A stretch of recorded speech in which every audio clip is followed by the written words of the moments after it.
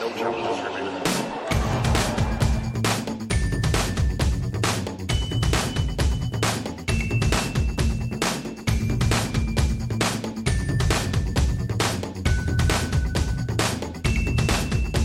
Welcome to episode 142 of No Challenges Remaining, back in America, back on the Skype. I'm Ben Rothenberg, joined by my dear friend Courtney Nguyen. Hi, Courtney. Hello, Ben. How was your trip back? How are you? Are you feeling recovered from Melbourne and our 14 episodes and 14 podcasts and everything else that happened in the first Grand Slam of the year? I confess, I maybe got home on, I guess, Tuesday of last week and was pretty much out of commission through Saturday. And then finally kind of got everything in order and felt normal on Super Bowl Sunday. It was also Chinese New Year yesterday, which was Monday. Happy New Year. Thank you very much. Happy New Year to all those who celebrate the Lunar New Year. I don't like calling it Chinese New Year because it's not just Chinese.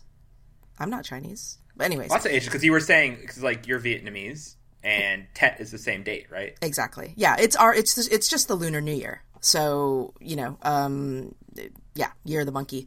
So the last 2 days have been somewhat busy, but today I felt the last 2 days I felt pretty normal, waking up early as I'm supposed to do for my job. Not that my bosses will think that I woke up early, but it was early for me. I'm like, it's early for West Coast, but probably late for East Coast. I confess. So it was all good. How about you?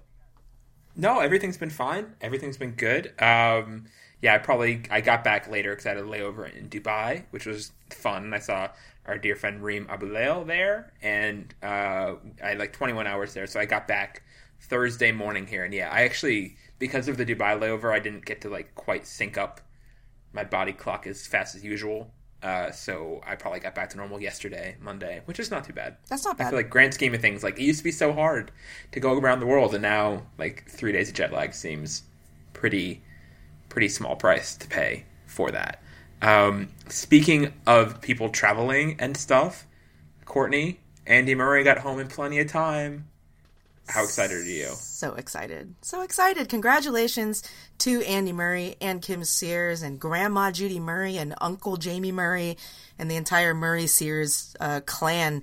Andy Murray and Kim Sears, they have a baby girl, of course, obviously, because the universe makes sense that Andy Murray's firstborn child would be a lady.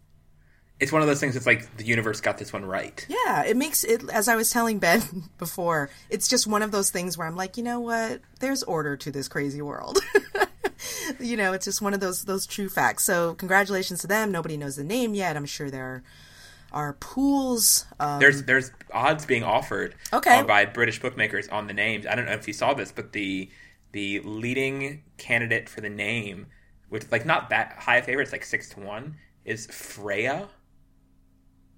Freya, which I guess is like a Scottish-y name. Oh, okay. I don't know. But the leading candidate for middle name is Judy or Judith. Yeah. Judy or Judith. Or I was thinking his grandmother's name, Shirley. Mm-hmm. But she also has a first name that's not Dolores, but it's something like that. But yeah, there's always a lot of that, of kind of, paying tribute. And, Andy Murray loves paying tribute to the ladies in his life. And what if he named it like, Amelie Judy Murray? Amazing. Amazing. So we don't think that'll happen, probably. But it would be fun. But it's pretty great. And I mean, how happy are you? Because I know for a fact that Ben was really stressed out on behalf of Andy Murray during the entire Australian Open. Legit. I said it on the show. Yeah, he was freaking out. So how relieved are you that Andy got home in time and, just I guess a week later? No, I was, once he got home, and like once I realized a couple days ago, like, wait, we haven't heard about the baby being born yet. This must be good news. Yeah, so everything was fine. I still feel like my, obviously very vicarious, like not even, very detached fretting was, not unjustified. This was still big picture cutting things close when it comes to something like birth of first child, to be opposite side of the world and only be home, I guess, with 7 days to spare. Right. So it's, was not completely a foregone conclusion this would work out. I'm very glad it did, and happy that Andy, everything worked out for them, and that everyone seems to be good. And I disagree. Someone say like, well, everyone plays better after they have kids now, so now Andy's going to do much better. Like, stop with that. Like, I don't buy into that at all. And also, can we stop that entire narrative of like, oh, they're fathers and they play great tennis? Who cares? Honestly, like, I mean, being like it just reeks of kind of, at least some of the takes that I've seen, reeks of like, despite having kids, they're still playing great tennis, which is weird. Like, that's a weird way to frame that. Let's not do that. Or it's like, it's almost as if, imagine if they were like women, and I don't know where I'm going with this exactly, but like, it's like, look, it's important to have it all. Like, right. You can't be a good tennis player without having a fulfilled family life. And yeah. I just don't buy into that either. Well, now all I'm doing is imagining Andy Murray stuffing a meatball sandwich into his mouth as he's trying to board a plane. Yeah, anyways. I can have it all. 30 Rock. Good times. I wonder if Andy Murray's ever watched 30 Rock. Oh, I bet you he'd love it. No. I'm guessing bet he hasn't, though. Yeah, probably not. Probably not. Doesn't seem like he would find his way there. So we should probably just sneak a DVD set into his bag next time we see him. It's a good plan. Speaking of things that were sneaky, segue here to the report from The Guardian today that came out by their reporter Sean Ingle, who, a little bit of taking a fork off of the standard match-fixing things, he revealed some reporting about about chair umpires in the futures level being banned from the sport for essentially being their own court-siders. So essentially delaying data from the Live Score app in order to give advantages to gamblers to be able to bet on time. Courtney, do you want to react to this before I kick to him? No, I mean, I obviously wasn't on the call with Sean, so I'm curious to hear what he has to say. I haven't heard the audio yet. But I mean, I guess my only kind of not takeaway, but the only thing that I'll say is that, I am 100% in favor of transparency. I think transparency is great. I think that is something that sports, and not just tennis, all sports everywhere, all governing bodies, everyone should be striving to increase transparency. I think that it nips a lot of problems in the bud. So that's, I don't know. I mean, at least in the time that I've been with the WTA, it's been something that I've definitely kind of championed a lot internally. Like we do those injury reports now, which are a bit of a change just in tennis. A lot of times that information is really not readily available for anybody outside of the WTA now, because we do them every week. But yeah, transparency, very good, should be a goal. And if it's the goal, then you buy a lot of goodwill and you fix a lot of problems by shooting for it. No, for sure. And I think that's why this story, I think, is important, is that it's not really about what these, Kazakhstani and Croatian bottom-tier chair umpires were doing, or even what their powers could be. I mean, these two guys could not, on their own, capsize the sport. And I'm not saying this event did anything that dramatic quite, but what it shows is the response of the governing bodies and the lack of transparency that was revealed here. So I think those are the bigger issues here, and I talk about that in a conversation just before we started this part of the show with Sean Ingle of The Guardian, which you can enjoy right now. Very pleased to be joined by Sean Ingle, senior sports writer for The Guardian and columnist. Sean, thanks for being with us. Thank you for inviting me, Ben. Yeah, so can you just give like a nutshell version of what you're reporting in this story means, you think, what was happening in this case, and I guess bigger impacts it might have on this growing scrutiny of tennis integrity that's happening in sport right now? Sure. Well, I mean, the nutshell is that 2 international tennis umpires have been secretly banned, while 4 others are face being thrown out of the sport for life on charges of serious corruption. Now, it should be said that this is at the ITF's Futures Tour, so it's the lower rung of the tennis circuit. However, at the same time, I think it's interesting. 2 things are interesting. One, a guy from Kazakhstan called Kirill Parvanov, who's an umpire, was decertified back in February 2015 for contacting another official on Facebook in an attempt to manipulate the score of matches.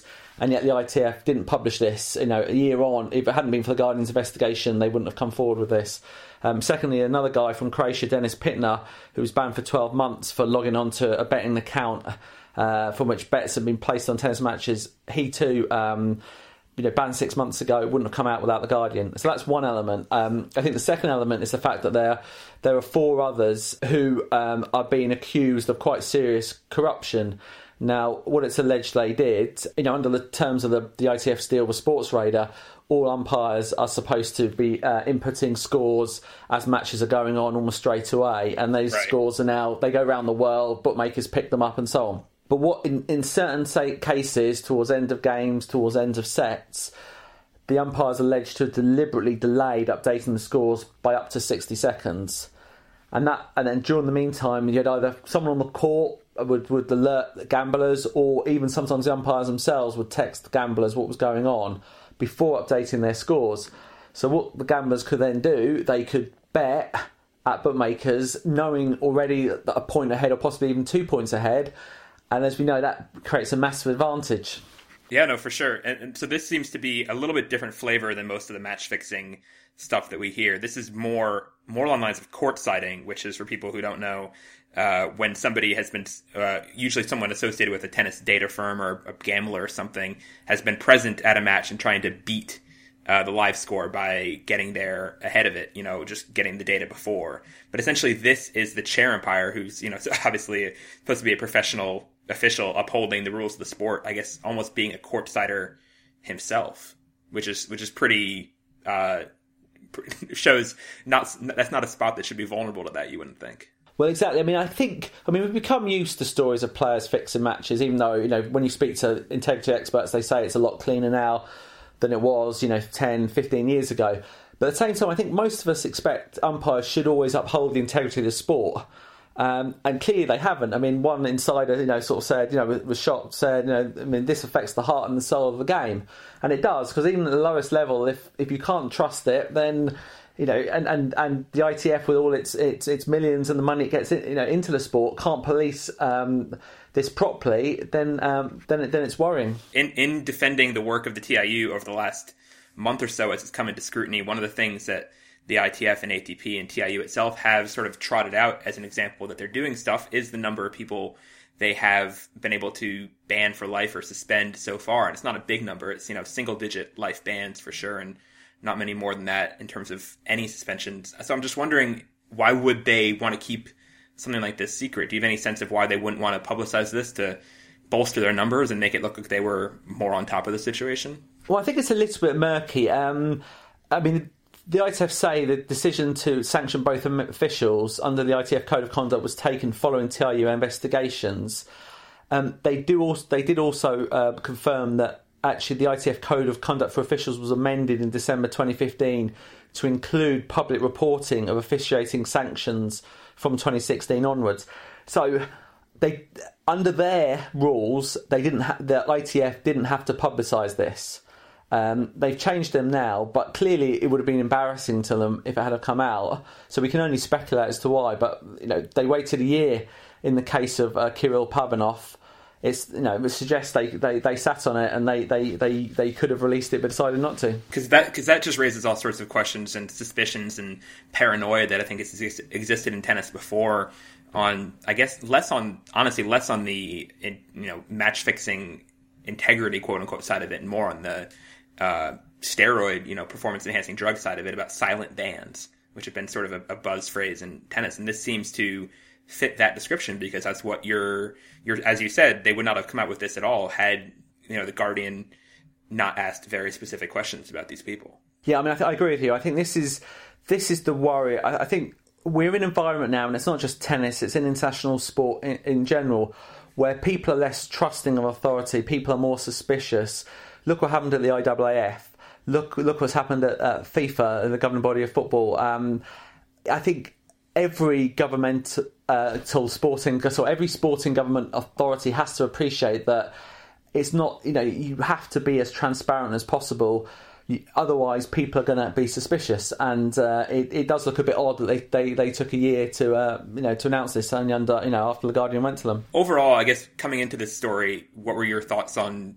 I guess because you had obviously followed the match fixing attention that it had gotten, I guess starting with the BBC BuzzFeed report in Australia and various other things that came out during that tournament. Do you think that the TIU and ITF are failing at this sort of thing, or are they doing as best they can, or how would you say if you were to take the temperature of the state of affairs right now on this front for them after finding what you found here? Sure, it really depends on who you speak to. I've spoken to integrity experts that say that the TRU actually isn't perfect, but no one disputes that they've made the top levels of the game cleaner now than they were, say, 2007 when when the Davydenko case sprung up, and before that. And sports integrity people have said to me, well, when you look at things, how many other authorities, how many other sporting bodies have a similar TRU? So on that respect, actually, tennis gets a little tick in the box. On the other hand, could it be better staffed? Yes. Could it be more beefed up? Yes. Could it be doing more to have a sort of a broader remit to tackle more corruption? Yes. And I think also, but I would say, I think listening to particularly Chris Commode, the ATP chairman in Melbourne, I think he's someone that gets it. He was a guy that really pushed through when the various board of the TRU met at the Aussie Open. He sort of said, look, we've got to take action. And the next day, independent review into the Tennis Integrity Unit was announced.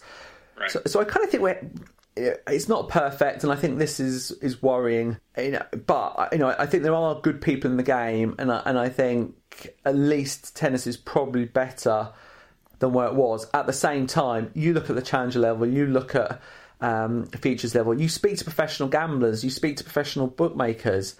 They tell you all sorts of stuff that, for legal reasons, it's quite hard to publish about their suspicions. There is clearly a problem at these levels when it comes to match fixing, when it comes to, as the Guardian is showing with perhaps a few umpires. And I'm not convinced that tennis is doing all it can to properly ensure that corruption, won't take place again in the future. Do you think, you mentioned the gamblers and everything, do you think, especially for this sort of betting at the very, very bottom level of the futures, where it's really pretty unregulated and, most people at the top of the sport have no idea what's going on below, do you think that the bookmakers or something have any sort of responsibility or culpability in even offering bets on who's going to win a set that's, 2 points from ending and sort of having these markets open? Is this level of tennis just too unreliable for there to be even opportunities for this sort of corruption at this very, very low level? Because when I had the mixed doubles story come out during the Australian Open, a very common reaction was, whoever bets on mixed doubles? And I think that would be, triply the case when you're talking about a match at a futures like this. I thought the same. I've spoken to a few bookmakers about this, and they say you'd be surprised if there's a quiet period in the betting day, you will get people putting £25, on a result of a set or whatever, just sort of as a matter of course. So they build, they're not massive volumes, but at the same time, it's a surprising amount that is bet on all sorts of random things. It's why the bookmakers offer prices, because they know that there is some sort of market for it. Exactly. They wouldn't be doing it if there wasn't money to be made. Exactly. Sure. And I guess the question is it wise for the ITF and to have this deal with Sportradar, to have these live scores, which then facilitates this betting, because obviously Sportradar has deals with betting companies and sends the data everywhere?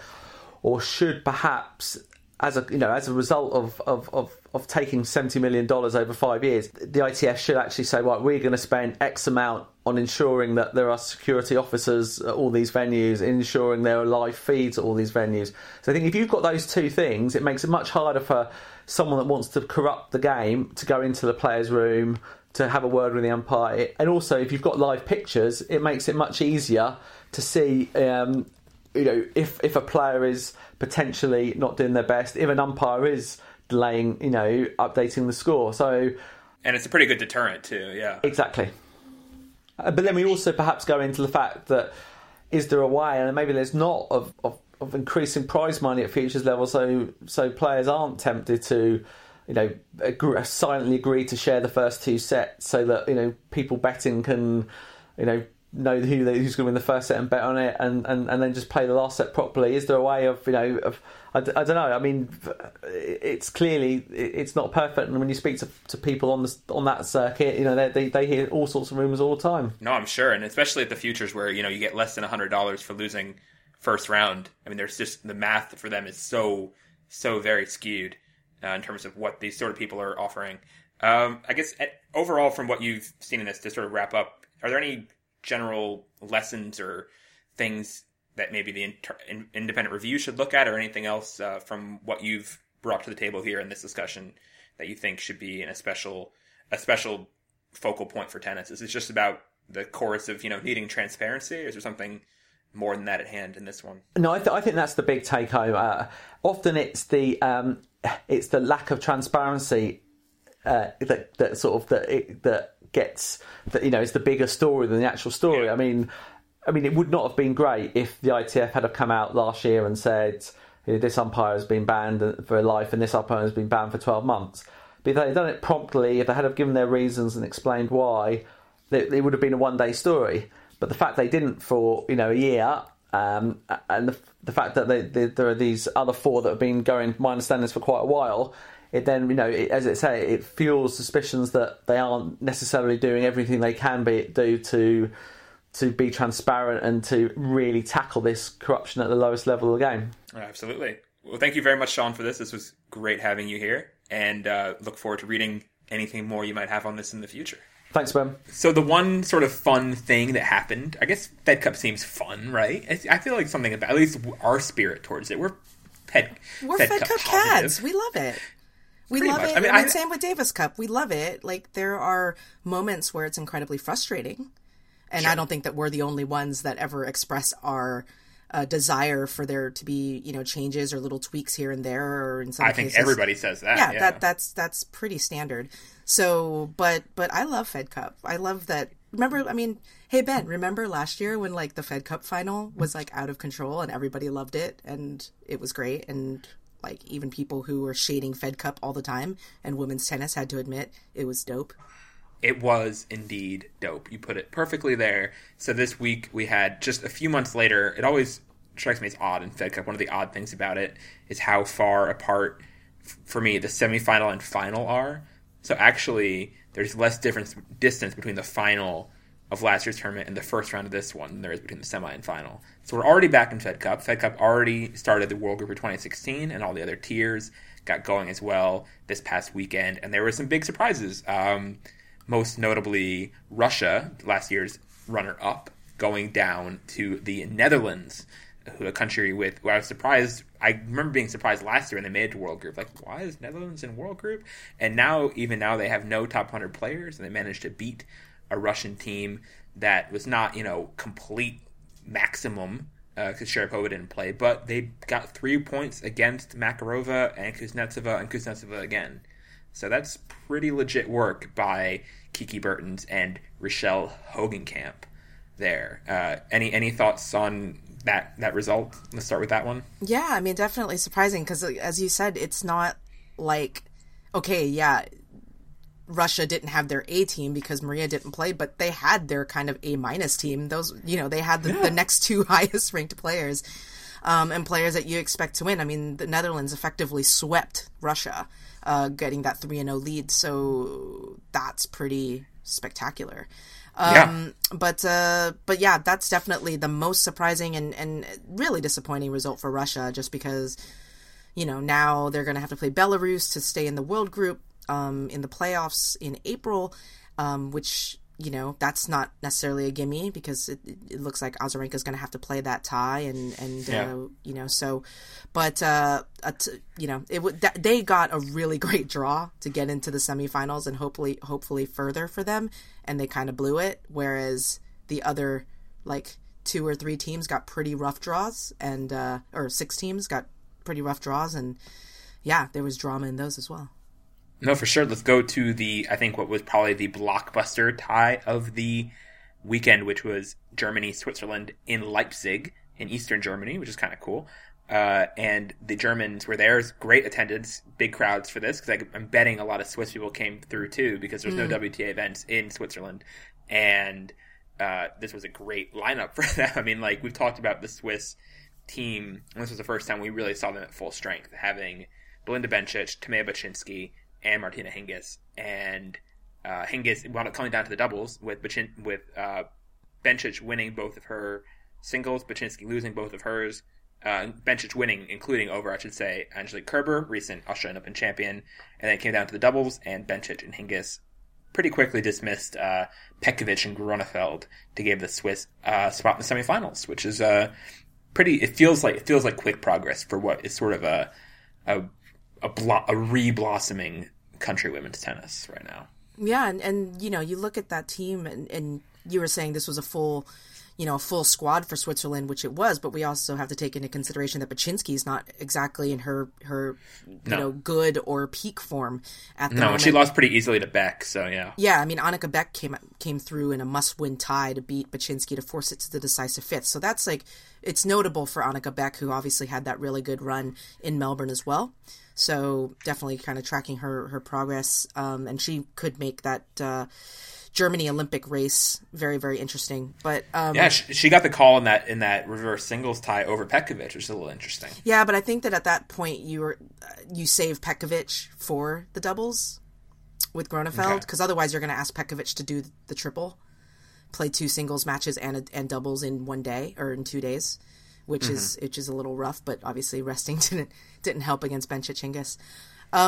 But yeah, I mean, there's no reason to think that this Swiss team is not going to win the Fed Cup title within the next 2 years, whether it's this year or next year. I mean, the Czechs are the Czechs, but I don't know. This might be the year, you know. Assuming that Baczynski hangs on to being a top player, and we'll see, because she obviously had injury concerns and a pretty rough start to 2016. Right. But if they have Bencic continuing to improve, and Baczynski staying anywhere near her current level, and Hingis hanging around for a while, being a doubles juggernaut, they are. I think they probably are my favorites to win this year. Yeah, I would think so. Given kind of Petra's Kvitova's form, kind of weakening the Czechs a little bit, but even without Baczynski, they can do it. I mean, Bencic can do 3. She can win. As she showed, she won 2 singles matches and then the doubles with Hingis. I think Hingis is, like we see most times with the men in Davis Cup, the doubles is the swing. So in this situation where you do have a singles player in Bencic who can deliver on her 2 singles points, then you, regardless of what happens in the other 2 singles rubbers, you flip it over to doubles, and a team of Bencic Hingis, I mean, that is solid stuff. Really, really is. The other ties, just to wrap up World Group, France beat Italy 4-1. And the last one was Romania losing as host to the Czech Republic, defending champion. And this was an interesting tie for sure. And I think, Courtney, you were saying it sort of fit, along with Bencic doing well, the theme of the young guns in women's tennis sort of carrying the week, with Karolina Pliskova getting 3 wins to help the Czechs through, as Petra Kvitova got 2 losses. Petra Kvitova, usually a great Fed Cup player, coming up pretty short this weekend. And I guess Heidi Berger has a question for us about Petra. Let's just focus on Petra first, asking who would be a good coach for Petra, and any inside information on her short-term, long-term plans / long-term plans. So does this weekend, even though the Czechs get through, does it leave you with more concern for Petra in any way? She lost to Niculescu, lost in 3 to Halep. Not encouraging after an early Australia loss. Yeah, I think that with Kvitova, I was saying, and this applies to a lot of the results this weekend, which is, I think I tweeted this over the weekend, that this is the most perplexing, non-perplexing, slate of results that I've seen in Fed Cup in a long time. On paper, it's confirmation results. Yeah, exactly. They on paper they look like a lot of what, who beat who, and this doesn't really make sense, and all these sorts of things. But then if you actually have been tracking each one of these individual players' starts to 2016 and even track through the end of 2015, pretty much confirmed across the board the status of each player with respect to their game and their confidence at the moment. Bencic obviously playing very well. Baczynski still undercooked and fighting her way back from injury. Petkovic hasn't really been able to find things. It's been tough. Over the Makarova hasn't been great. Sveta on and off, as we always know. Obviously she won Sydney, but then I don't know, she loses twice to the Dutch. I don't know. It's Sveta. Sveta going Sveta. Halep obviously struggling. Kvitova struggling. Pliskova playing well.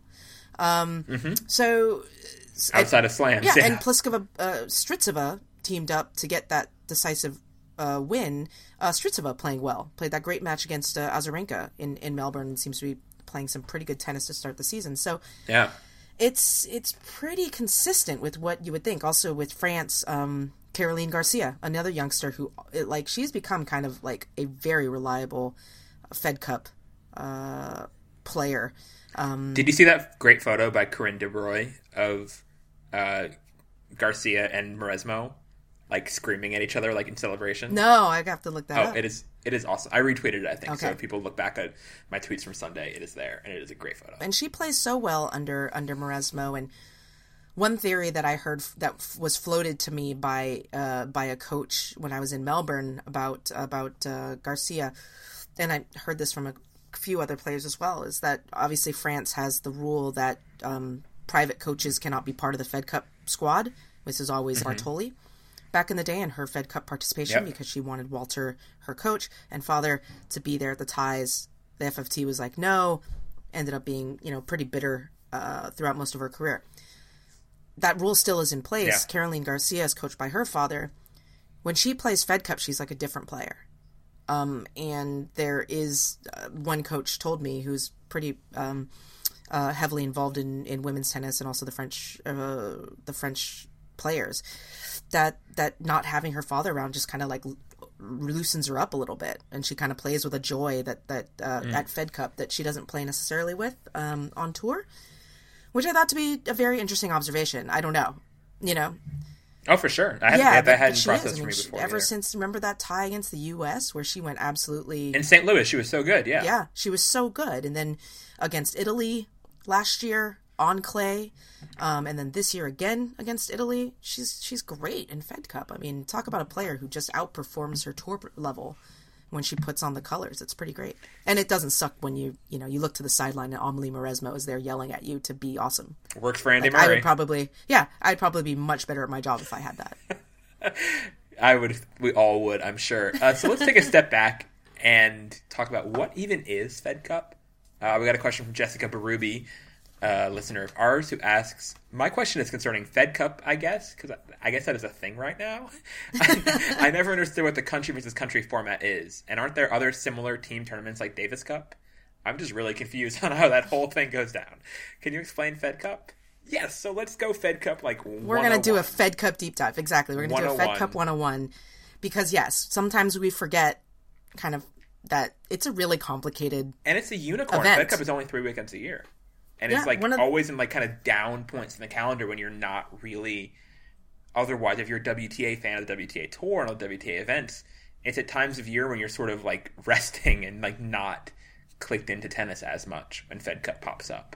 Right, and if you're not a lifelong tennis fan, it's a tough thing to kind of process. I remember I got at one point when I was with Sports Illustrated, I got a new editor, and literally the first email that I drafted was this 2-page, so this is what Fed Cup and Davis Cup are. Because my editor wasn't really familiar with tennis, and it was the one thing that was coming up on the calendar where I was like, okay, they're going to need to know what this is because it involves separate language, key terminology that doesn't exist outside of, this event. So we're going to break it down now. So I think we have to talk about Fed Cup. Well, okay. Fed Cup, to start, is a national team competition where each country who has a federation, so pretty much every country, it used to be called Federation Cup, Fed Cup, if you're wondering what the name came from. Each country competes to win, in theory, and they have a team of 4 players, like Davis Cup. To answer the Davis Cup part, it's the women's equivalent of Davis Cup, more or less. There are differences, though. Davis Cup has a 16-team world group, and it's much bigger. Fed Cup has a 8-team world group, and then something confusingly called World Group 2, which is sort of the second tier of a global group. It's not like... zonal ties. Right. It's not like Davis Cup, where the tier below world group is geographically divided. So the Fed Cup is played 3 times a year, finals in November, and so the promotion relegation works as so. So basically, there were all the tiers I think pretty much were playing this past weekend. So the 4 ties we just mentioned were all the World Group 1 ties, ones that those teams have a chance to win the title, to win the Fed Cup this year. And so the 4 teams that can still win the whole thing in 2016 are the Swiss, the French, the Netherlands, and the Czechs. So they're all in it. But there's also 8 teams. There were also 4 ties in the World Group 2 format last week, which includes the U.S. The U.S. And played, I just want to interrupt to point out a tie is the weekend. It's set of 5 basically matches, yeah. the set of 5 matches, 4 singles matches, both, and we'll work through that in a second, and then a doubles match. So that's one tie is a weekend, and each one of those matches is called a rubber. So it's very specific stuff to Fed Cup and Davis Cup. And it's needlessly confusing, all that stuff, which is I agree. part of it, yeah, for sure. So in the World Group 2 this weekend, there were wins by the U.S., by Australia. U.S. beat Poland, Australia beat Slovakia, Belarus beat Canada, and the last one was Spain beating Serbia. So all those things happen, and so the winners there, like sort of a soccer-y thing, the winners there go to play for the 4 losers from first round of World Group. They'll play in April for spot. They got scrambled a bit, so it's not entirely just winners versus losers. They're reseeded, and which I'm not really sure why. And the teams will play in April for spots in World Group. So the U.S. will go to Australia next in April. Right. So just to break it down, I don't really understand the scrambling either. The reseeding is, I don't get the reseeding at all. Yeah, you would think the 4 teams that won in World Group 2 should play the 4 teams that lost in World Group 1. Right, because each one of those ties. Because Germany and Romania have to play each other in this next round, whereas USA and Australia get to play each other. It's geographically terrible because it's going to be in Australia, most likely. So that's inconvenient, but they get to play other teams who weren't, quite with it, whereas these 2 teams who were in World Group now have to fight each other for a spot. It's odd. Yeah, I mean, it just makes more conceptual sense to, have to knock out the team that's in the World Group to earn your spot in the World Group. And usually seedings work that way. Usually they do, but not always. Yeah, this year it's a bit because you have, like Ben said, you have Romania and Germany, both who lost in World Group 1. They'll play each other to stay in World Group 1. That tie will happen in April. The loser of that tie will be demoted to World Group 2. So that's conceptually how that happens, which is obviously really kind of terrible for both Romania and Germany, who had terrible first-round draws anyway, with Germany having to play the Swiss, the very strong Swiss team, and the Romanians having to play the defending champion Czechs. So they kind of got, double hosed by the draw. Yeah. They got hosed in the first round, and the reseeding, and then the redraw in the second.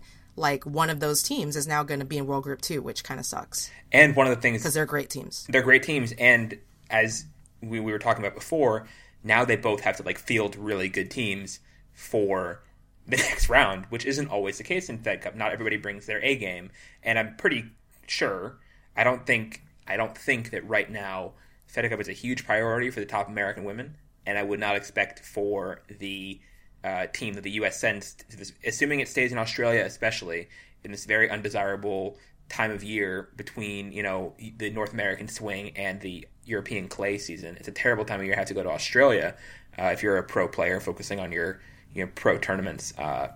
Anyway, not everybody always plays Fed Cup, and part of the reasons they do are for all of the Olympic requirements which are built in.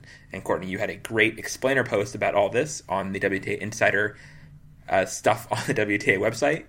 So if you can sort of talk through what boxes, I guess, players were trying to check this week in particular, and just over the past 4 years by playing Fed Cup, why this was required, and why Maria Sharapova was there on the bench for Russia this weekend. And not playing. Yeah. It's so, honestly, putting together this post was incredibly informative, but it also reminded me of my lawyer days of looking at different types, which rules. So many clauses. There's so many clauses. There's lots of triggers. There's lots of sub clauses. It's a whole thing.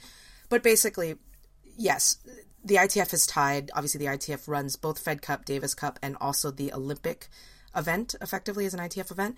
So they have tied Olympic eligibility to Fed Cup and Davis Cup participation. Which is genius of them, because it's honestly the only thing keeping most players playing Fed Cup at all.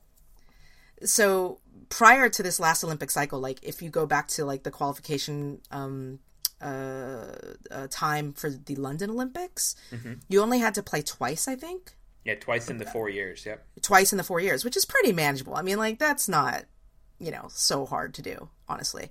But they changed it after London and increased it to 3 times. And on top of that, there's timing issues as well, where one of those ties has to occur in the 2 years prior to the Olympics. In other words, you can't knock out your 3 ties early on in the Olympic cycle and then not play again. Yeah. So at least one of them has to be in 2015 or 2016. Exactly. So that's the basic rule for Fed Cup eligibility. What does it mean, though? Because you don't actually have to play. As we saw this weekend, Maria Sharapova flies to Moscow and basically told us already in Australia, I'm going to be there. I'm not playing, but I will be there.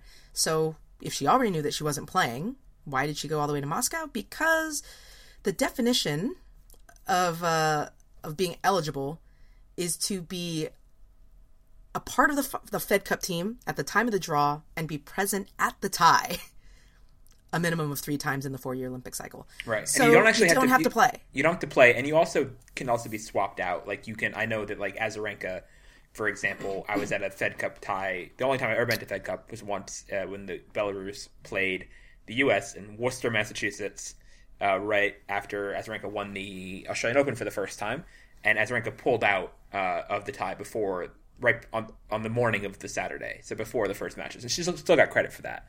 And even other players have been not put in the final 4 of the first 4 lineup and still get credit for playing. That can also happen. That's why it's a bit confusing to me, because you can make yourself available, quote unquote available, make yourself available, and then the captain doesn't choose you. I could be wrong on this, but I don't think that you get penalized for a captain's choice. No, and also right? you can also be available and willing, quote unquote, without ever being in the venue or even in the city where Fed Cup is happening. I mean, there was a case in 2012 Olympics where the ITF ruled that Tamira Pashik, who was doing pretty well in 2012, made a Wimbledon quarterfinal. After she made the Wimbledon quarterfinal, I think they had a timeline on this, right? They appealed to make sure she could get into the Olympics, saying yes, no, she definitely did, do everything she could. And she was available and willing, even though she wasn't playing in 2010, which on the face of it is kind of ridiculous because she was by far the best Austrian player at that point. And so if she like really you would have picked her. If she really had been available and willing, her. she would have played. Yeah. And the same thing goes for Sharapova various times. I don't know if Sharapova has ever claimed the availability. I think she has, maybe, at certain points. Which is, I'm available. She'll make sure to say she's available at some point in some press conference. Then doesn't get picked. Like, if she really was willing to play, she would have played. Anyhow, all that to say that it's a bit murky. And other things can happen where players can move up the rankings really fast. Like Varvara Lepchenko in 2012 came out of nowhere. Like, really nowhere. She made semifinals of Madrid out of nowhere, broke into the top 100, then top 50, made 4th round of the French. And she had never played Fed Cup before because her ranking had never been in a spot on the relatively deep U.S. roster, even with U.S. attendance issues. She had been outside top 100 forever. She was never going to get picked, but she said, I was available. I would have played if ever I had been picked. And so that was enough, and she got to play. So the whole thing is all, there's wiggle room in it. And I think ITF is probably trying to crack down on that some with this recent rule increase, and you're seeing more players comply to it. I mean, like Venus and Serena both have their requirements squared away, which has not always been the case this far out of an Olympics. Other players do too. Sharapova, that's why she's there.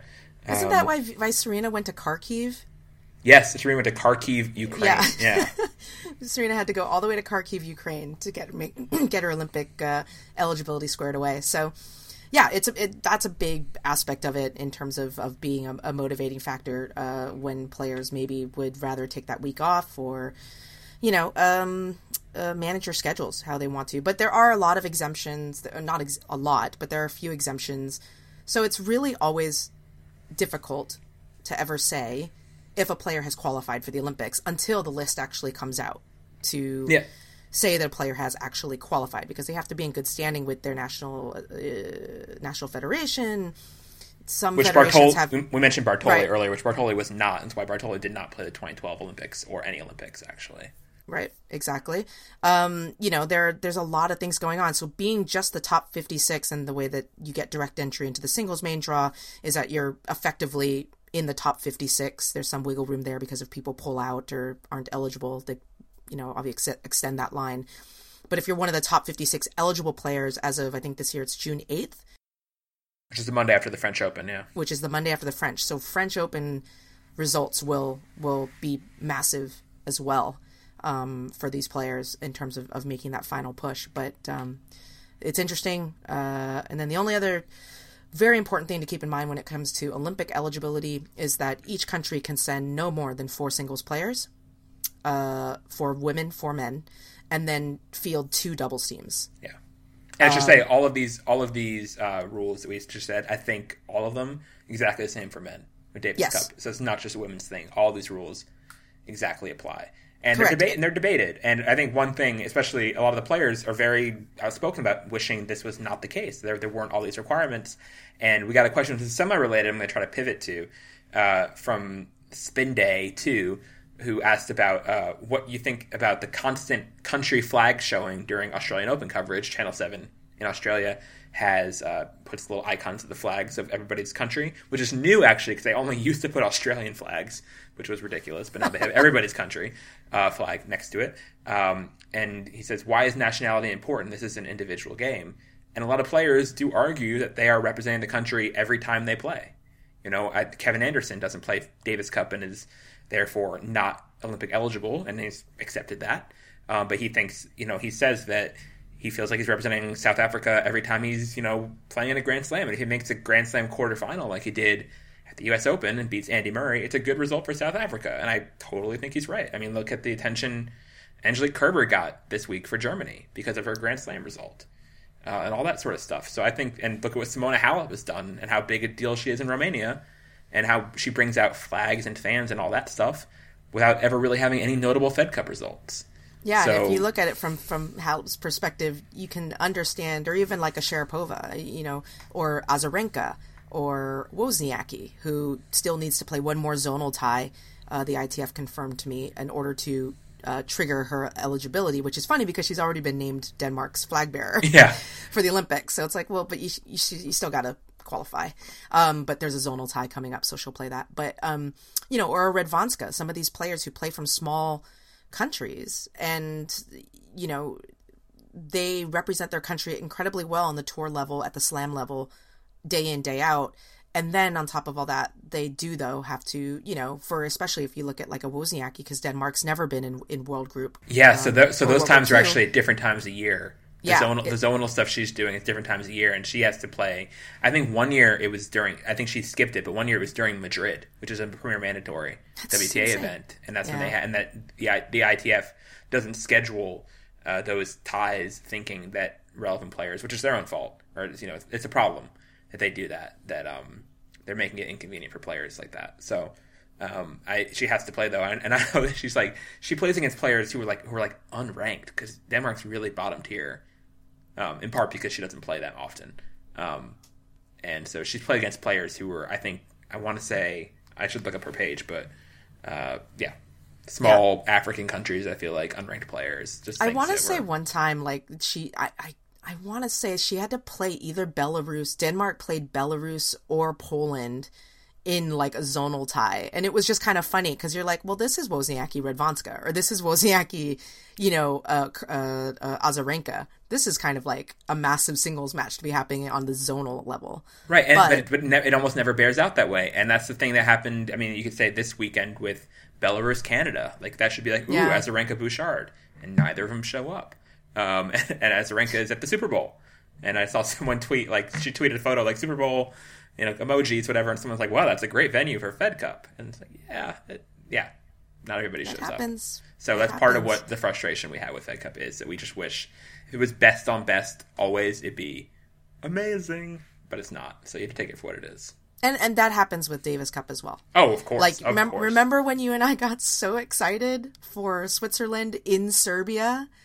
In Davis Cup, what was it, last year, first round, and then neither Novak or Roger played. Yeah. And I was like, it was the one time that you would actually see a crowd anti-Federer. and pro Djokovic. I think Federer might have I played, but just Djokovic really didn't. wanted- But yeah, Something like that. It just didn't happen, and you're just like, that would have been dope. yeah, it's so actually really rare in Davis Cup, especially for top 10 players to ever play each other, which is just sad. So we've said all this before on the show, but it being a Fed Cup weekend and Olympic year, seemed like a good time to revisit all this stuffs. And yeah, so we'll see.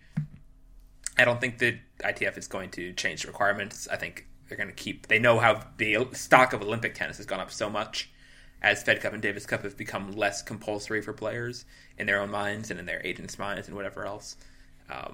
That tide probably isn't shifting. But I will say this, though. I don't know if this is the sense that you got in Australia, and maybe because it's too early. I don't know.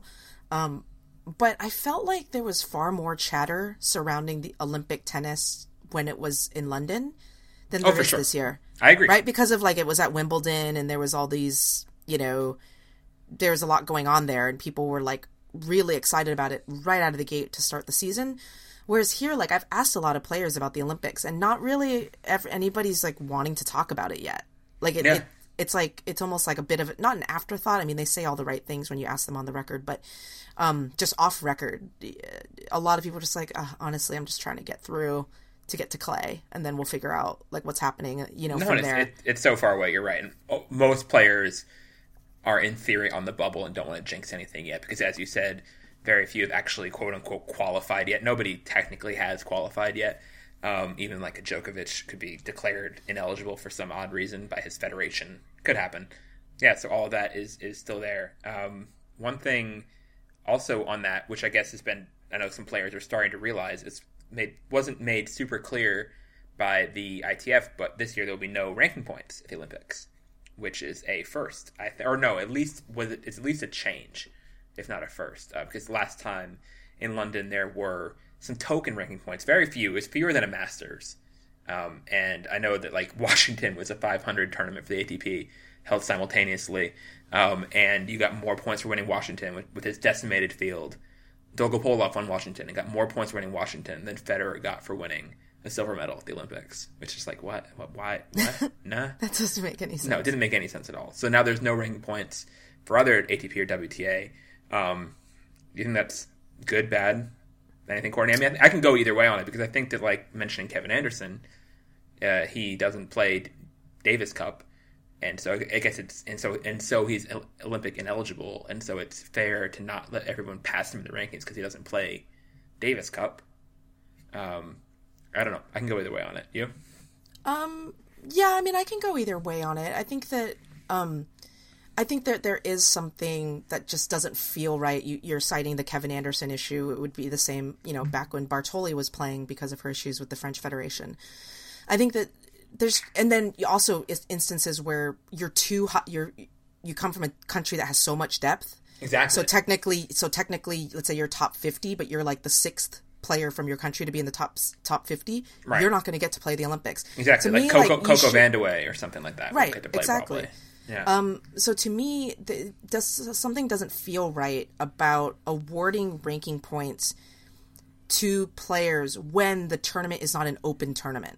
You know what I mean? Like, everywhere else, obviously you can't, I mean, we know this on tour, like, you don't get to play every tournament that you want to play into. But if you qualify by ranking, you are main draw eligible, right? Or you get into qualies and you work your way through. But no one is in a position to stop a player on the ATP or WTA from playing their tournament on tour. Same at the majors. So whereas in this situation, because of all the qualification requirements, it feels like a separate special thing. So it doesn't feel right offering ranking points. And I think the WTA, because ATP doesn't offer ranking points for Davis Cup, do they? Or they do. They do, yeah, which I don't like. And I don't think WTA does. I think the ATP, I think it's actually almost arguably garbagier, the Davis Cup ranking points thing, especially because it's based on what rounds you do, not who you beat. And so if you play, like, the final, I want to say, I might be getting this wrong because I don't know this minutia of the rules perfectly, but, like, I think Kyle Edmund got a pretty good chunk of ranking points for playing in a Davis Cup final. Which is just pure luck.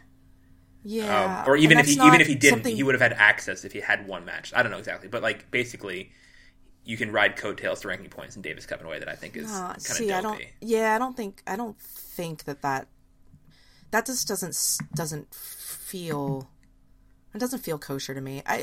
The other thing too is that you can't defend these points. Yeah, I've heard you make that argument. That one doesn't bother me as much. I don't have a problem with there being a ranking point that just lasts for 12 months. I don't think all points have to be defendable.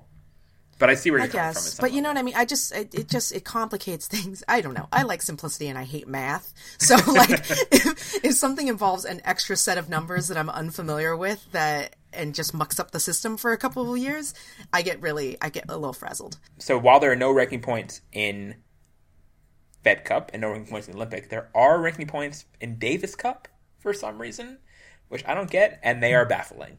So here they are. I just wanted to say that like Ben was reading these off, and I lost it after like the second one. I was like, we had to do a lot of editing here because this was vastly confusing. So in the playoffs, let's start at the beginning. In the playoffs, you get 5 points for a win. However, if the win is on day 2 of the second singles day, you get 10 points for a total of 15 available points. Okay. In the first round of World Group, you get 40 points for a match win. And for the first round only, a player who competes in the live rubber without a win receives 10 ranking points per participation. That's only in the first round. Okay. In the quarterfinals, you get 65 points per win. Semifinals, 70 points per win. And in the final, 75 points per win. But there are team bonuses. You're in the final. Is this like the Coca-Cola PowerPoint?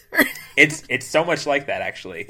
There's a team bonus awarded to a singles player who wins 7 live matches in a calendar year, and his team wins the competition.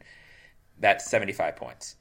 There's also performance bonus, great term, awarded to a singles player who wins 8 live matches in a calendar year. It's a totally different term for like 7 wins versus 8 wins. It's bizarre. In that case, you get 125 points. So why does all this matter? All this matters because Davis Cup champion Andy Murray is using these Davis Cup points to be ahead of Roger Federer in the rankings. How many points did you say he got, Courtney, for Davis Cup? Like 625? 625 points that Andy Murray got last year for winning Davis Cup. That's a ton. That's a lot. That's more than you would obviously earn winning a 500, which was Queens. So he earned more points playing Davis Cup. He also, that's more points than you get making a final at an ATP Masters, which is 600.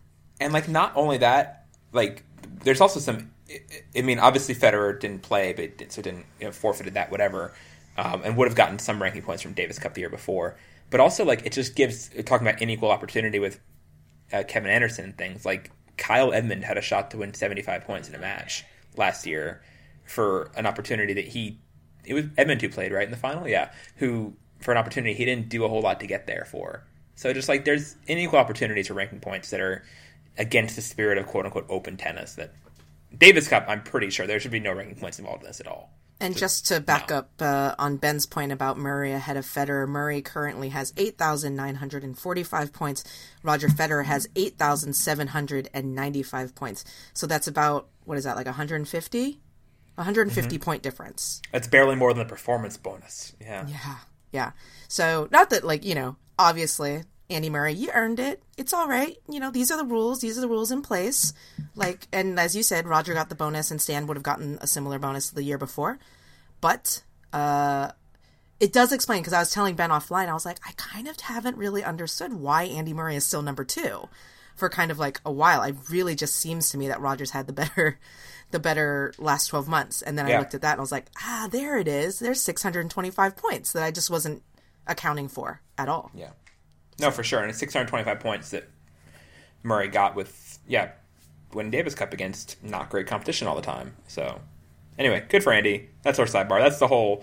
I think we wanted to include this part to just show how convoluted and bizarre it gets once you get to the ITF, ATP, WTA, how all these things work together. It can be messy. There's a lot of different interests involved, but hey, I mean, once...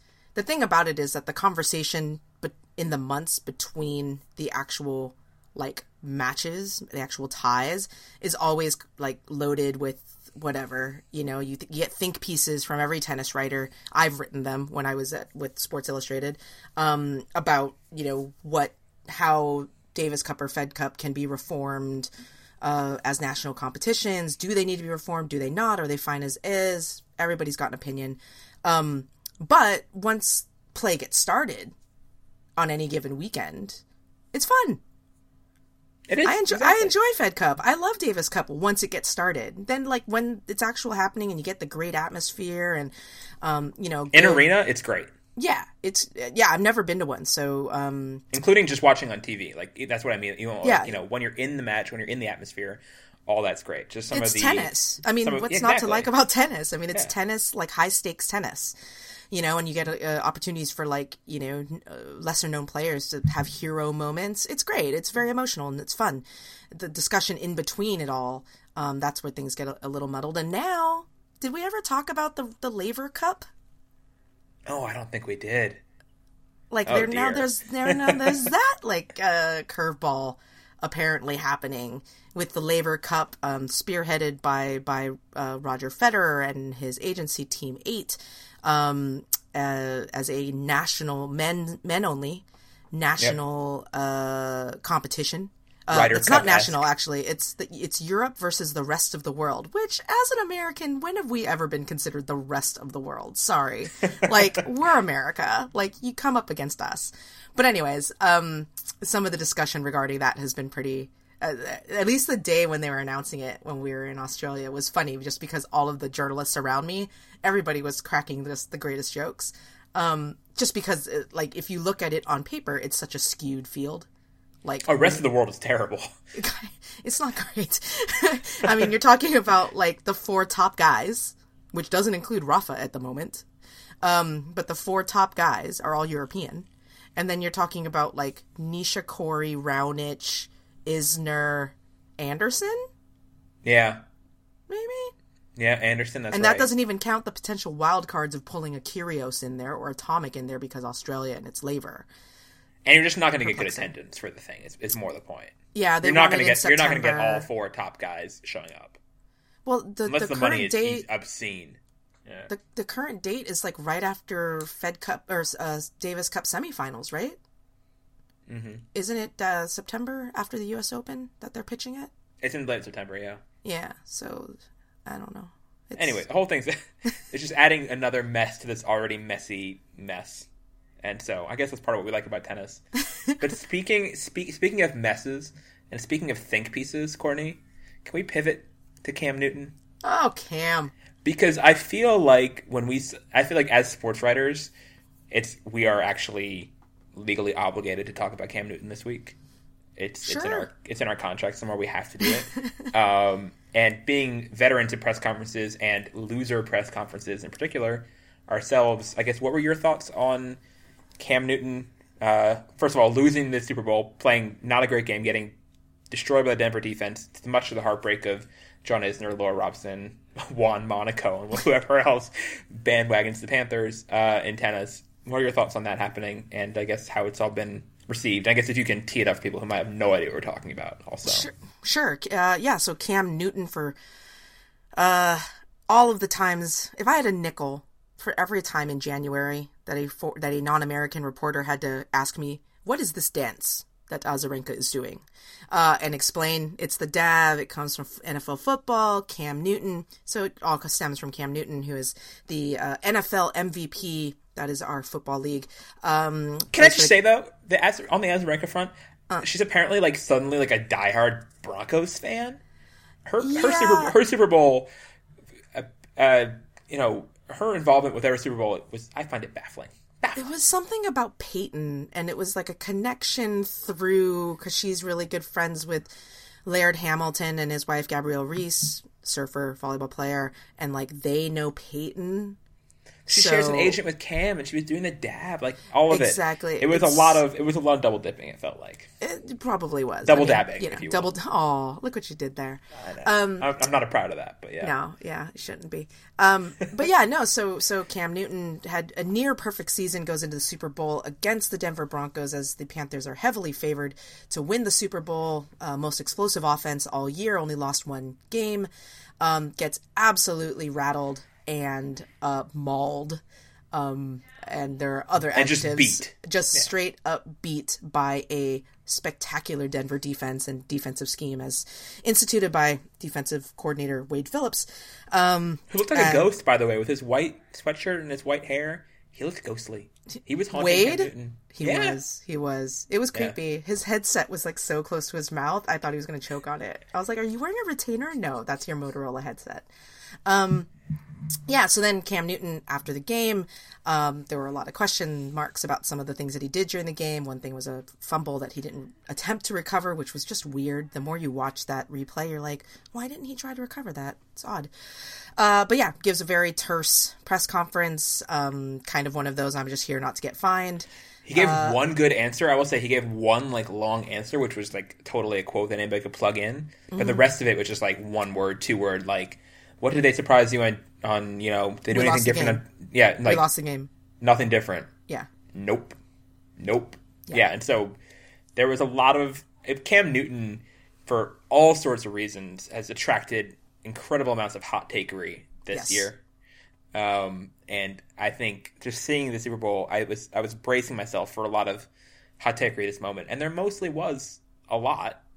I think in the end, a lot of the people seemed to be coming to, I think, an okay conclusion, which was him, you know, saying Cam Newton. First of all, I'm totally pro Cam. I have no problem with anything else that previously was provoking hot takes about him being like he's being called arrogant, being called. I love him. Graceful. He's tremendous. He makes sports look fun. He plays. And it should be fun. Yeah, he plays with a joy, and it's great. And the Panthers were really fun to watch this year. They overachieved, which we absolutely saw in the final.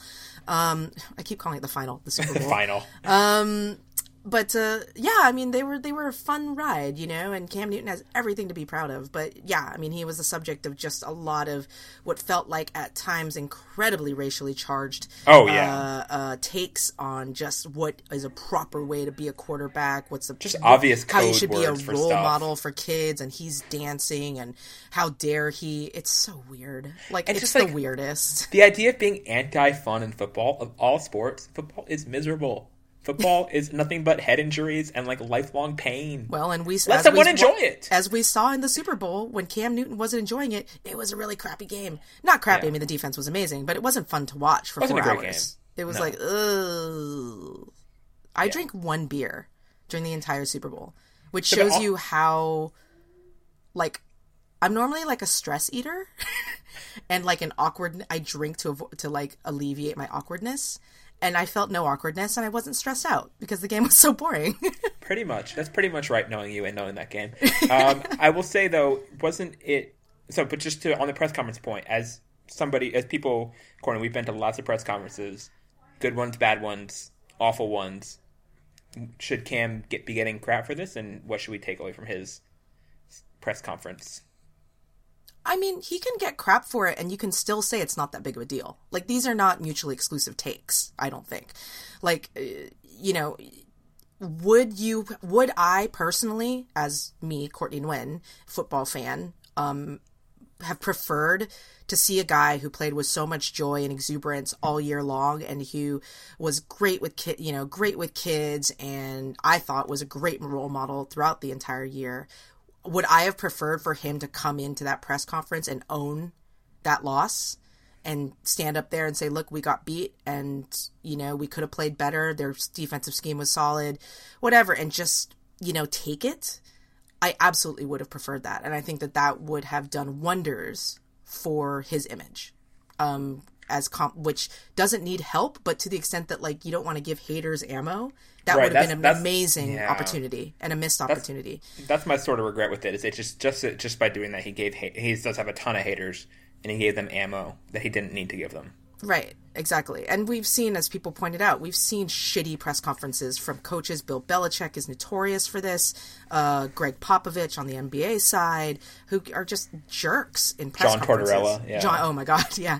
Who are just jerks. So it's not, but like the fact that Cam is a black quarterback and he's like defying all of these like stereotypes and whatever, but still dealing with all of the residual, very pregnant, accusations and reads and takes on his personality and who he is and what he means to football, it gets complicated. But I think for me, at the end of the day, he's what, 26? He'll be fine. Who cares? You know, it's a freaking press conference, and the story is the Denver defense. That's fine, and Peyton Manning or whatever.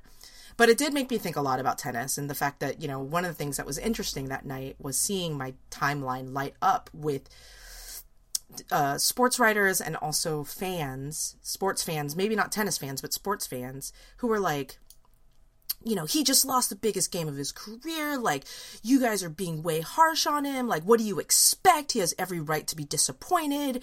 And, you know, and I'm like, yeah, all of that's true. But I also am in a business and in a sport, and granted my sport is a niche sport, but where these players have to do that every week. Everyone except for one player gets to give a press conference that's, you know, not a losing press conference. Yeah, and concession speeches on court, even closer to that. Exactly. You have to go up there and say, congratulations, you get the trophy, you beat me. And, like, without fault. Like, when is the last time there was any sort of graceless concession speech? Where no one, I can't remember any. I kind of wish there was one now that I'm saying this. Yeah, Someone's just like, you got lucky, and just, like, drops the mic. Like, nothing happened. because even the ones where, you know, the memorable concession speeches are like all incredibly emotionally raw, which is very unfair to tennis players. Like, I always think like it's just the cruelest thing to have to like stand there after you've lost a Grand Slam final and address the crowd. Like, I think that that's just sadistic. Yeah. But they do Looking it. at you, Andy Murray, 2012. Yeah. Yeah, and Roger at the Aussie, it, you know, it happens, and it Roddick. At least could use his humor at Wimbledon. Roddick handled it pretty well. Yeah. But yeah, you're right. I don't remember, you know, anybody being shitty in a concession speech. And if we're wrong though, guys, please feel free to send us any shitty concession. I kind of want to see them now. I would. If there are shitty tennis concession speeches, let us know. Right. But in terms of press conferences, you know, obviously we had Venus skipping 2 press conferences in the last 3 slams after opening round losses. You know, I think that we had discussed how the opportunity lost by Serena Williams at the U.S. Open last year when she gave a very brief, not Cam-like, because she was far more forthcoming than what Cam was, but in New York after losing to Vinci, just not using that moment to kind of take control of the narrative, to insert yourself and give people something to where which she totally did, which she totally did this year in Australia. Yes. Yeah. Exactly. This, like, what Serena did in Australia, and people can take, you know, I've heard some people say that it's complete and utter BS, that she was, like, just putting on, you know, that she was tore up about it. Of course she's tore up about it. Serena hates losing. But that doesn't mean that you can't, like, in that moment, recognize that it's a big opportunity moment for somebody else, and that it's not about you. That you can go cry about it later. And she was performing, you know, on court, especially with how incredibly gracious she was, you know, coming over to hug Kerber, how great she was during the whole trophy ceremony. Even if it was all completely insincere, she was doing it, and it made the experience great for Kerber. Yeah. I mean, that meant a lot to Kerber, and so good for her. Even if it wasn't, you know, the truest representation of what her raw emotions were, there are, you know, things to be said for that. And obviously, press conference is a little different. I mean, Cam did go shake, you know, hands with Peyton afterwards. And Peyton, by the way, like, worst Super Bowl winning quarterback in forever. I kind of cannot with Peyton. I recommend Drew McGarry's article about Peyton. I don't know if you saw that, but it's pretty great. I did. Yeah, it was great. Peyton's big old head rides off into the sunset, and all is fine. Yeah, all is fine with the doping allegations swirling and all that sort of stuff. It's just weird. The whole Peyton story narrative is just weird. But yeah, no, as much as it is totally human to be just completely shattered after bad losses, which is, I think, why it's human for Venus to want to skip out, human for Serena, human for Cam, human for, I mean, Roger's given snippy post-loss press conferences. Rafa has. Everybody has. Novak has. Most everybody has. have. Yeah, exactly. It's not, like, unique to certain players, you know? But, that being said, it's also very human, I think, on the flip side of kind of humanity, to what you said, like, yes, okay, it's an act of insincerity, but it if you comport yourself, you know, in a kind way to your opponent, to the crowd, to the people who've paid money for, you know, whatever, it pays off in the end as well. And that's something very human that we do all the time too. I don't not genuinely curious about, my Starbucks barista's day. When I ask her about it, but I ask her. And they don't care about yours, yeah. And they don't care about mine, but it makes the whole transaction far more pleasurable and social and friendly than it otherwise would be, which is also a very human way of going about life. So, I don't know. I don't think it's that big of a deal, but I think he'll learn from it. You know what has made this whole, interaction with the podcast wonderful? Is getting to do it with you guys, and thank you very much for listening. And if you want to follow along with us when you're not listening, you can do so by liking us on Facebook, facebook.com/NCR podcast. Did you just say licking us? I hope I said liking. No, you said licking. You said licking us on Facebook. Do whatever you want with your tongue while clicking the like button on Facebook. I don't care. Facebook.com. I feel like the postcard stamps are still on your mind. Oh, yeah, those were rough. They didn't have any self-adhesive international stamps in Australia. What is that, Australia? It is still the 90s there in so many ways. I'm so confused. If you want to follow along with us when you're not listening, you can do the Facebook thing with your tongue or not. You can also follow us on Twitter at @NCR_tennis. Send us questions. We're going to take more questions throughout February. Send us questions, no challenge remaining @gmail.com. Best way to do that. You can also subscribe to us on iTunes and whatever podcast app of choice you want. And on those, send us reviews, leave us reviews and ratings and comments and stuff, and that helps us out. We appreciate that.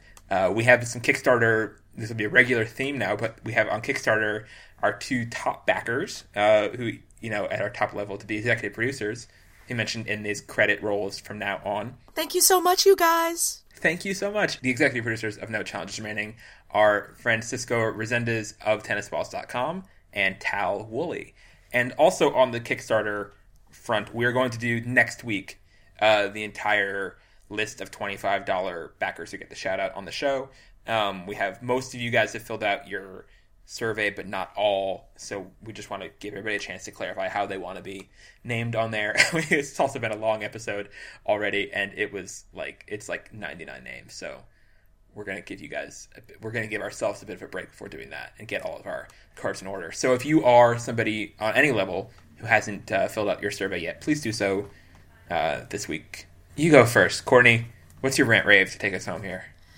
Oh, rant rave. Well, I'm happy to be home back in the States. The weather here in California has been amazing. You probably saw it if you watched the Super Bowl. It's just been awesome. It's warm and sunny and lovely.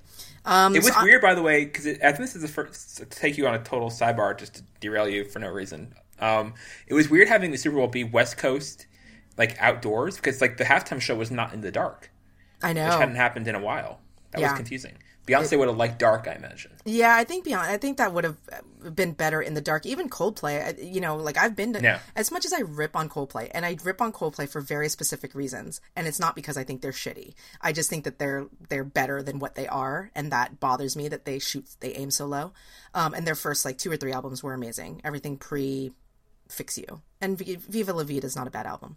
Anyways, but I've been to tons of Coldplay concerts, and their light shows are always phenomenal. So actually, if it was Coldplay in a dome, I think it would have been far more effective than the weird rainbowy peace, love, and happiness thing that they did, which was weird because that would make more sense if the Super Bowl was at Candlestick Park in San Francisco. This is Santa Clara, which is 45 miles south in the Silicon Valley.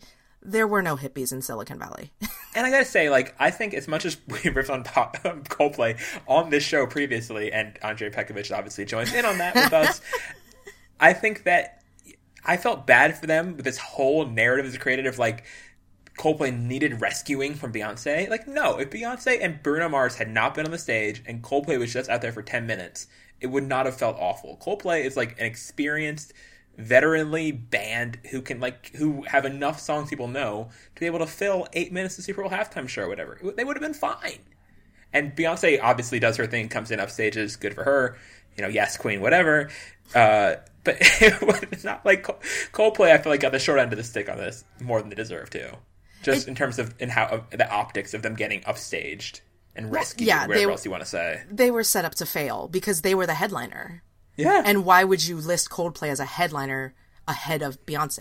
Like, and secondly, what the hell was Bruno Mars doing there? Get him off there. Well, the whole thing was, it was this really half-assed attempt to be like, 50th Super Bowl, look back. But it's like, we're only looking back 2 years. Like, if you want to do like a, total retrospective, I mean, like, Eurovision had their 60th anniversary last year. God damn it, it's always about Eurovision. But did this great concert where they brought back people from, like, all the different decades and stuff and had this thing. They could have done that. Super Bowl could have done that. They could have brought back, like, Up With People or whoever else the weird halftime acts were the past 50 years. A lot of them are still living. You can't get Michael Jackson or Whitney Houston, but you can do pretty well.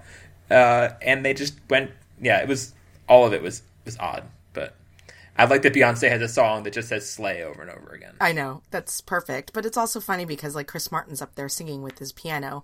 And, like, it's Coldplay, and they're playing this montage of all of these classic, like, halftime music moments. And the whole time, like, I'm just like, and now we're listening to Coldplay. like, it was like Prince, the Stones, like, there is some amazing acts, James Brown, like, amazing. And then the whole time, just like, and I'm just listening to Chris Martin. Cool. Who's fine, but fine, but that's my issue with Coldplay. But that's my issue with Coldplay. They're fine, and there's just nothing worse than being fine. Like, either suck, at least then you're, like, causing some sort of emotional reaction, or, like, be good. And they're so talented as musicians and songwriters. They really, really are. I just wish that they would be good and not be U2. Ooh. That was the double burn. That was like a last name Yankovic burn right there. I like that. Okay, sorry to derail your rant. Yeah, go ahead. No, there was a rant right there. But I just wanted, so I'm full of love, so I'm going to shout out 3 things that have made me super, super happy this week. First of all, or 4 things, I guess. Agent Carter, 2nd season, fantastic so far. 4 episodes done. Haley Atwell, absolutely killing it. The season is, like, even funnier, so much funnier than last season. It's they just have their comedic timing down. As some of you saw me tweet, Haley Atwell's cleavage, phenomenal this season. Clearly got upgraded to, like, full-time cast member because it's everywhere. But yeah, Agent Carter, great show, totally underrated. Watch that. X-Files, finally got caught up. Love the reboot. I don't know what people are talking about. It's so good. And is it not getting received well? Yeah, I think that generally, I tried to, like, avoid spoilers, so I wasn't really reading anything, but the sense that I was getting was, like, the first 2 episodes were really disappointing, the 3rd episode is amazing, and then the 4th episode that was just last night was awesome, although some people liked it, it was kind of hit and miss with people. I've loved it. Every single episode has been fantastic, phenomenal. It's just fun watching those 2 be Mulder and Scully. The 3rd episode in particular, all hail Darren Morgan, the best screenwriter for X-Files ever. He's so, when X-Files does comedy as a way to discuss, like, the existential nature of humanity, it's at its best. Don't need anything else. And so the 3rd episode is just, it goes down as one of the best episodes of X-Files of all time, which is therefore makes this season 10 reboot awesome. The other 2 things that I'm just going to quickly rave about. One, I think I've talked about this before. I'm really into subscription services because I travel so much, and so it's just nice. You come home, you have all these packages of pre-curated goods that you sign up for, and one of them that I signed up for in December was a, like, pen/stationery subscription package, and where for $30 every month you get a box full of, like, dope-ass pens and notebooks and things like that. I have gotten 2 packages already. They have been awesome. I'm holding and fiddling with one of the fountain pens that they sent, which I love. They send you inks. It's just really cool. And they're all really well-made stuff. It's stuff from Germany and Japan mostly, so it's pretty cool. But it's at www.ipenstore.com for that monthly subscription box. And one of the things that they sent me in the most recent one was a fountain pen that only cost $3, and it's one of the best fountain pens I've ever used, like, of any cost market thing. It's called the Platinum Preppy. So it's a $3 reusable/disposable. You can reuse them. You just refill the ink pen. It's phenomenal. Just a phenomenal writing experience. So the Platinum Preppy, get one. It's awesome. Tremendous. I feel like, yeah, we didn't really rant rave that much during Australia, so I feel like I have a lot to say. Not online. No, offline, constantly. Yes. I'm gonna give. This is sort of we did this last year. Last year we did a whole episode post outro segment on Serial, and I just sort of wanted. I think I want to rave about Serial. I think the Serial's been. I think the second. I don't know how many people listen to Serial, but I think this season has really done well. Like midway through, I think the last 2 episodes helped a lot. I don't know. I don't want to get too spoilery. Yeah, I'm not caught up, but okay. But I think I'm 2 episodes back. But the show sort of promised at the beginning, or the way it was framed, was about zooming out eventually from this one case. The show's about Bo Bergdahl, who's a captured U.S. soldier, and now that they are starting to zoom out more, I think it's gotten a lot better and just good, and thoroughly enjoying all of that. I also like the Slate spoiler specials on Serial, which are good for sort of enriching that. And it's very meta, having a podcast on a podcast. And also, I will shout out to us, because after we had our great success at the Australian Open going daily, Serial started going daily from the Adnan trial last week. So I see you, Sarah. I know, right? So I'm happy to have the podcast pioneers totally copying us, and it's cool. It's fun. I love it. I'm chill about it. Yeah, no, it's all right. So it's all right. All of that. That will be my main. Yeah, I have other things, but I'll save them for some point. Courtney, can you explain why we're going to hear Amy Grant? In honor of Andy Murray and Kim Sears and this lovely baby girl that they brought into the world, we give you Amy Grant's greatest contribution to pop music. And the dude that's in this video, I remember when I used to watch this video, first of all, she made blazers look awesome. I kind of wanted the blazer with the big old, the jeans, white t-shirt blazer look. It was dope. But the guy in the video is super cute. He looks exactly like Nomar Garcia Parra, who I love. I love Nomar. Sorry, Nomar. But he was super cute, and I remember the video very vividly because he was really cute. And her blazer was on point. So yeah, baby, what a jam! So good. Congratulations, Andy Murray. And I love the line in 30 Rock, to bring up 30 Rock again, where she says her favorite band is Amy Grant. I don't know if you remember that line. I do remember that line. Great. It's phenomenal. I mean, oh, Amy, you tried to go pop. That was actually not a bad album, by the way. That Amy Grant album that has Baby on it. I think it's called Heart in Motion. Yes, right. Right? And that line is in this song. Yes. So here is Amy Grant to take us home, finally. See you guys later. Bye.